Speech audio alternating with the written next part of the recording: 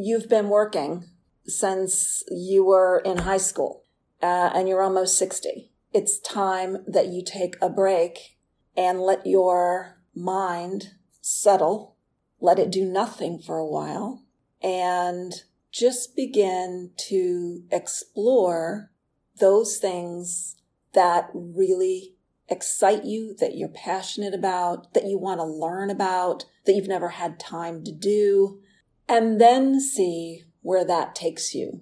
And of course, the hardest part of that is, I think, letting go of not knowing what the next step is going to be. Hey, this is your host, Debbie. Welcome to Gap Year for Grown-Ups, a podcast for those who believe you can take a time out to reinvent your life, especially at 50 plus, when you're figuring out what comes next. Today I talk with Susan de Cuba. Susan is an accomplished nonprofit executive who spent the last 13 years of her career as CEO of a hospice group in Florida. When I met Susan, she was at the end of her gap year. She'd come to a turning point in her career, and at age 59, after 40 plus years of nonstop work, she decided to take a year off, but in a purposeful way. Susan is practical, and she is strategic, and she thinks like an executive. And she had a goal to figure out her next step. So we talk about the steps in her decision-making, there are lots of them, how as a leader you see junctures or forks in the road where you can continue on the same path or step off and do something different, how she divided her gap year into quarters, I loved this, like any successful executive making an annual plan, what it was like to jump into the unknown, and finally, how she ended up creating a new consulting career by combining her existing skills and experience. She felt a desire to serve others, and she also knew she wanted freedom and flexibility. Most important, we talk about how she remained open to possibilities, especially around money and resources, and how that led to her successful gap year. Let's jump in. Susan, welcome. Thank you for coming on the show. Thank you. It's my pleasure to be here, Debbie. So many things to talk about. Tell us, now that you've finished your official year off, can you go back to your mindset before you did this, sort of leading up to it, and talk a little bit about the decision-making to do that? Because you had a very established career and job, director of a hospice. You were speaking all over. I looked at your LinkedIn profile. So you had a pretty big deal job. So tell us how that works. You know, you're in your 50s and you think, I want to change, but how long does that take to make the decision? How did you make it? That's an excellent question. I think what happens is it starts with just kind of beginning thoughts, I think, in the back of your mind. At least in my experience, I was kind of on automatic pilot with a lot of things, with the regular responsibilities of the role of leading a hospice program. And I was enjoying that role for the most part. But what happens is in the back of your mind come these little thoughts. So I had been with this particular program for 13 years and was coming to a point where I just kept feeling there was something more I wanted to do and something a little different than what I was doing.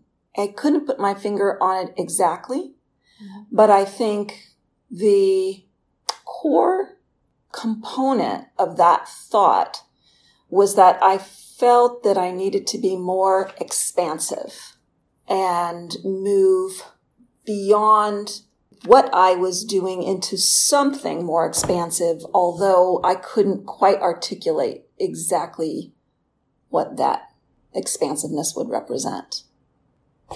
And so you felt that, but going from feeling that or having these thoughts to quitting your job is a pretty big step. And I think anyone interested in taking a time out wonders, how does that work? You know, how are you brave enough? And, you know, what about the money? And did you talk it over with your husband or your partner? How long did that decision-making piece take? I think, I would say that I think with every individual, as they're starting to contemplate sort of the next stage in their life and they're feeling like they want to do something a little different, always there's the fear of how will I ever, transition out of what I'm doing every day? And along with transitioning out is the financial component, as well as just the professional and all the different aspects of it. What will I do next? I think those are all common feelings. I think for my journey, and I believe, everyone probably has a different story along these lines, but in my journey, there were circumstances within the environment that I was working in the organization where it became evident that there would be opportunities for me. If I wanted to make a shift, the timing was going to be coming up soon. Because I think in any time you're in a leadership role, you're going to come to junctures where you're going to make a decision if you're going to opt to fight a battle, to continue on the path that you are committed to, or if potentially it could be a sign that maybe it's time to take a different path.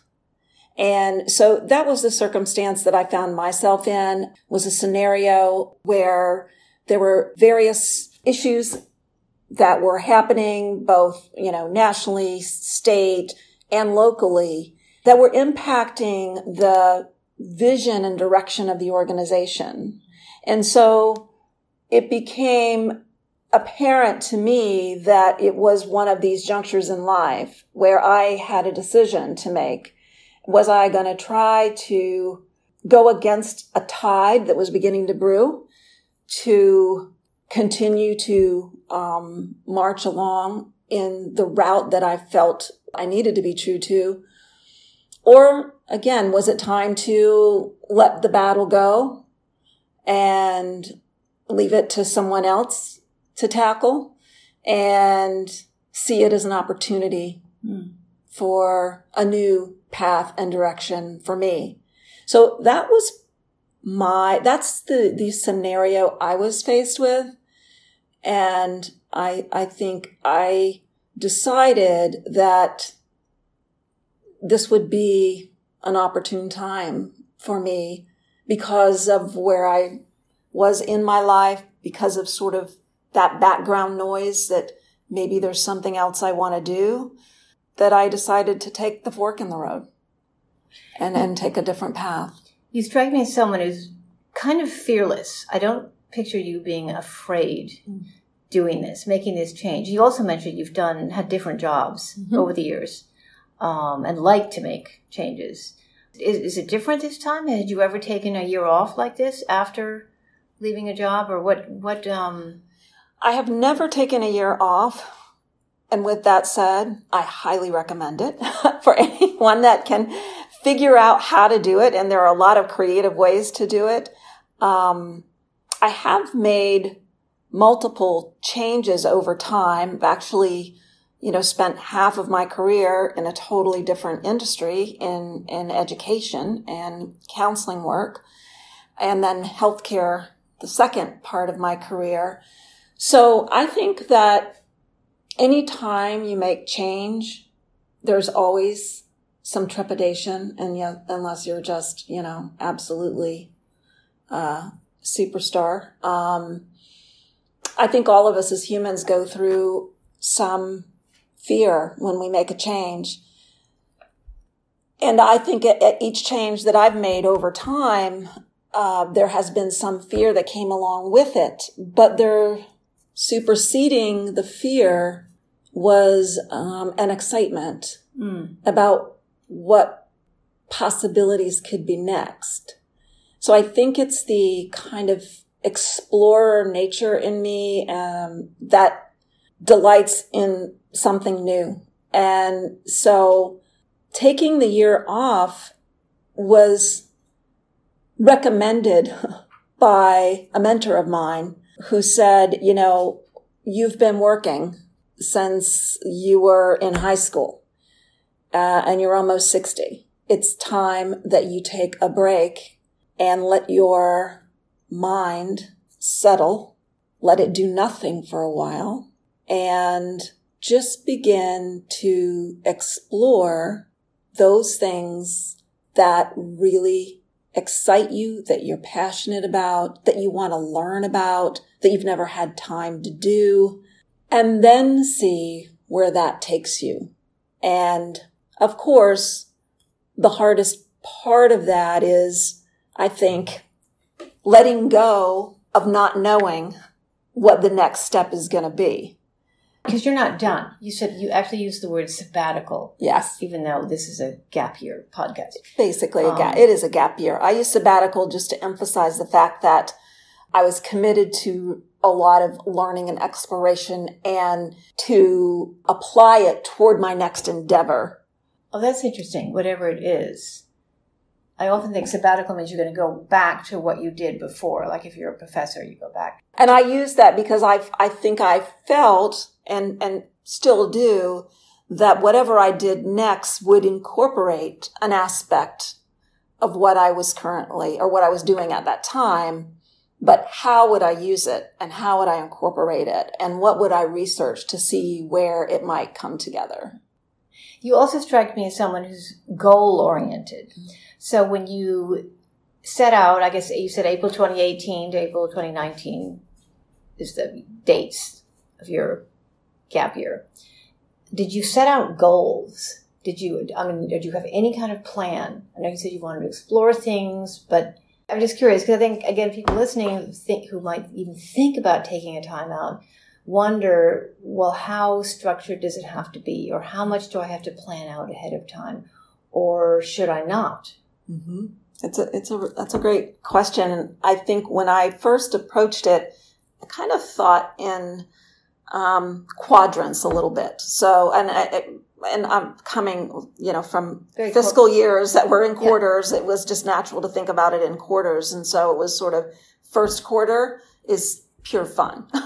So first quarter was just spending time with my family, visiting my kids. I live in Florida, going out to California, going hiking, spending time in the redwoods, just doing fun things with no thought of having to produce something or come up with a goal, had an objective and an outcome. It was, I'm just going to have fun. So that was quarter one, fun quarter. Quarter two was, all right, so now let's think about what's interesting to me now. So what am I interested in? Once I had my, what I call decompressed time, then I had the interest and excitement to say, okay, what am I interested in? Start thinking about that. What popped up first? Well, that's kind of fascinating because I also was interested in, as you are, in other people doing similar things. And I was, okay, who else is out there and are other people doing this? And how are they doing it? And what are they doing? And how are they figuring out their next steps? And so that led me to some, research. I started looking up things online. That's where I learned about a gerontologist, Barbara Waxman. And she had written this little book called The Middlescent Manifesto. And I was so intrigued by the word middlescence and the idea that she described that this part of our lives was like adolescence, except we had all these years of experience and wisdom, but it truly was another part of our sort of lifeline. In this middlescence time frame, we come to a point where doing the kind of work we've always done, maybe 20 years, 30 years, 40 years, whatever it is, it's not uncommon to come to a point where you're like, okay, I've kind of done that. I want to do something where I'm using my skills and talents. I want to be of service. And I still feel I have something to contribute to the world. But at the same time, I don't know I don't think that I want to be back in the same day in, day out capacity. So as I began to read about this stage of life being kind of defined as middlescence, it was very intriguing to me. And it also, I felt, gave me the permission almost that I was looking for, and to understand that there were other people going through this same kind of phase of life. It gave me, I guess, some context for the emotion that I was feeling and wanting to make this change, and a terminology and a language to talk about it with other people. So that was kind of my first inclination, was just to understand kind of what was going on with me, and making sure I was normal, I guess. It's like, okay, everyone else, there's a lot of people still working and still believe that they've just got to keep doing the same thing forever. And, I just wasn't feeling that way. So it was great to get some backup. And then I began I'll come back to sort of where Barbara's work led me, which is kind of how I ended up finding out about the Modern Elder Academy. But after I sort of got that, okay, I feel good about the track I'm on. Let me start really looking into what my interests are as far as where might I want to give back and what kind of service will I want to do.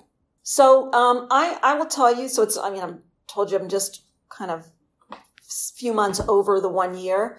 But I am currently working in a contract capacity in the same field. So I'm working with a major health plan out in California, and I'm helping them by sort of being a bridge between the health plan and their objectives and what they would like to accomplish and do for ensuring quality palliative care and end-of-life care for their members, bridging that with all of the hospice providers in their area, which there's over 150 of them, and bridging for the hospice providers, helping them understand, well, this is what the plan needs from you, and helping the plan understand what the hospice needs, and sort of just being that bridge between the two and helping define some quality metrics for that area. So basically, in a nutshell, for those not really interested in that content area or topic,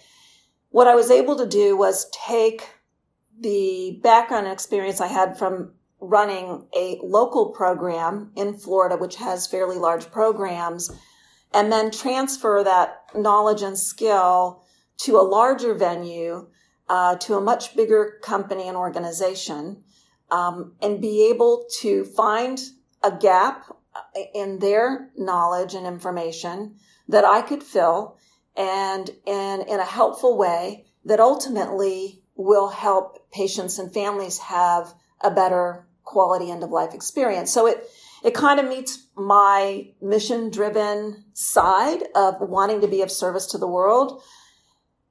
And also it meets my curiosity and learning side, because health plans is a whole new area for me. So that excites me because it's something new to learn.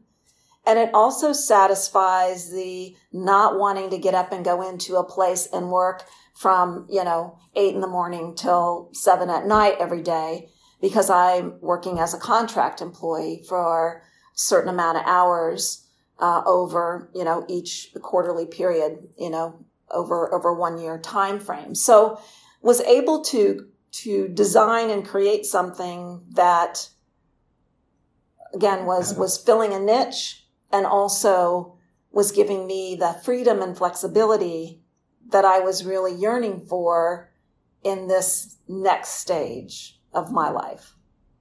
So really you've joined the gig economy. It's a little bit more than a gig, but, and thinking you'll probably stay there because you can do this job, this particular one or different ones, and maintain the flexibility, the freedom that you've experienced over the past year. Are there any particular daily practices that you've had time to add to your life, your daily life, because of not working full time, whether it's meditation or yoga or any kind of daily practice that most of us working full time just don't have time for? that you think that you would say is a benefit, if I can say that, a benefit of taking a gap year or a time out? Yeah, I think that I've always tried, for many years to incorporate a meditation practice even during, my, heavy work schedule. Even if it was for a few minutes in the morning, and to walk in the morning before work if I got a chance, if not when I got home. The thing was, it was very difficult to be consistent with that just because of the nature of how my work life was. I think the difference for me now is that I am much more consistent. So I do get in my daily meditation, and not only that, but I also add in like 30 minutes of reading from whatever book I am interested in at the time, which are usually spiritual books in my case. But I love that I am not rushed in the morning to have my time to read my studies, to have my reflection, and then go for a walk. And so I just find that I'm able to be much more consistent in my practices, things that I tried to do, but I had more excuses for why I couldn't do them than I could. Yeah, so it's helped a lot. The other thing that I wanted to just mention, because there's been a sidebar component to taking the year off and really thinking about what I wanted to do next. I wanted to continue on and do some aspect of hospice and palliative care, do it in a new way, which is what I'm doing now. But I also wanted to experiment in something new. And I think the idea for me, because I have a counseling background as well, and I had always been intrigued by retreats, because going to retreats, I get a lot out of them, just like Modern Elder Academy and other retreats that I have had the privilege of going to over the years have had transformational impact on me. And so I thought, wouldn't it be great if I could create a retreat and offer that as some kind of give back and help other people that are going through transition time in their lives and just want to connect with other people going through a similar thing.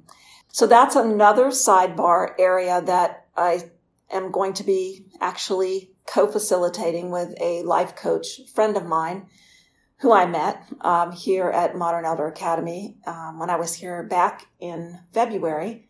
So we're going to be doing small, nothing on the scale of Baja, which is, an amazing 1-week immersion, but we're going to do a kind of dip your toe in the water experience, which will be like 4 days. Or 4 nights. And we're doing it as a women's retreat, 12 women in Belize. And with the blessing of MEA, we are bringing in some of the concepts of life transition. And we both we were so transformed by our own experience and so passionate about wanting to help others that are in a similar place in life, trying to make decisions. And get support and find connection, that we decided this would be a good opportunity to experiment and play and see what we can create. So I wanted to add that in because I feel like it's just as important to me as what I'm doing in the healthcare space. It's just that I consider it more a fun, creative part of what I like to do. And that is specifically something I could have never done before. So it's been something in the back of my mind that I've wanted to do for like 20 years was run retreats, or at least one a year, maybe 2. But there never was enough time to put anything like that together or even think about how to put it together. So for me, a great benefit of having that time off, having time to just first have fun, then explore, then get out there and do some work, and then find a creative outlet where I could just play and experiment and see how it goes. And so I'll have to let you know how it goes because I haven't had it yet. That'll be in late September. But if all goes well, that would be something I'd like to add in to do at least annually or maybe twice a year. And really, it sounds like could be a gap year planning retreat. Yes. You won't. Well, two more quick things. One is that one of the wonderful things about this experience here in Mexico that you and I are finishing up is that while the overarching sort of pretext for this immersive week in Baja is to figure out what comes next. Mm. That's kind of the overarching why. Mm-hmm. But what we do here is much more focused on the here and now and understanding ourselves better through slowing down, self-reflection, self-kindness. Many hard-charging people are not very kind to themselves.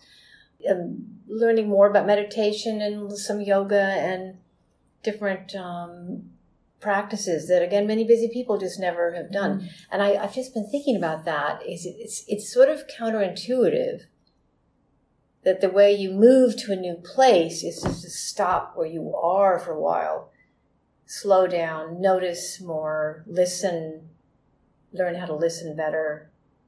Anyway, just to throw that out.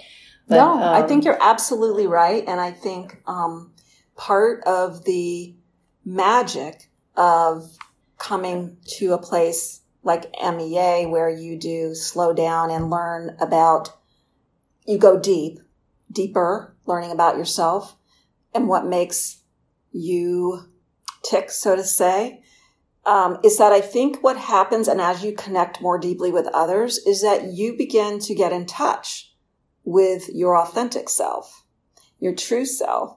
And as you get in touch with that authentic self, you begin to understand what really makes you happy and what really brings you joy.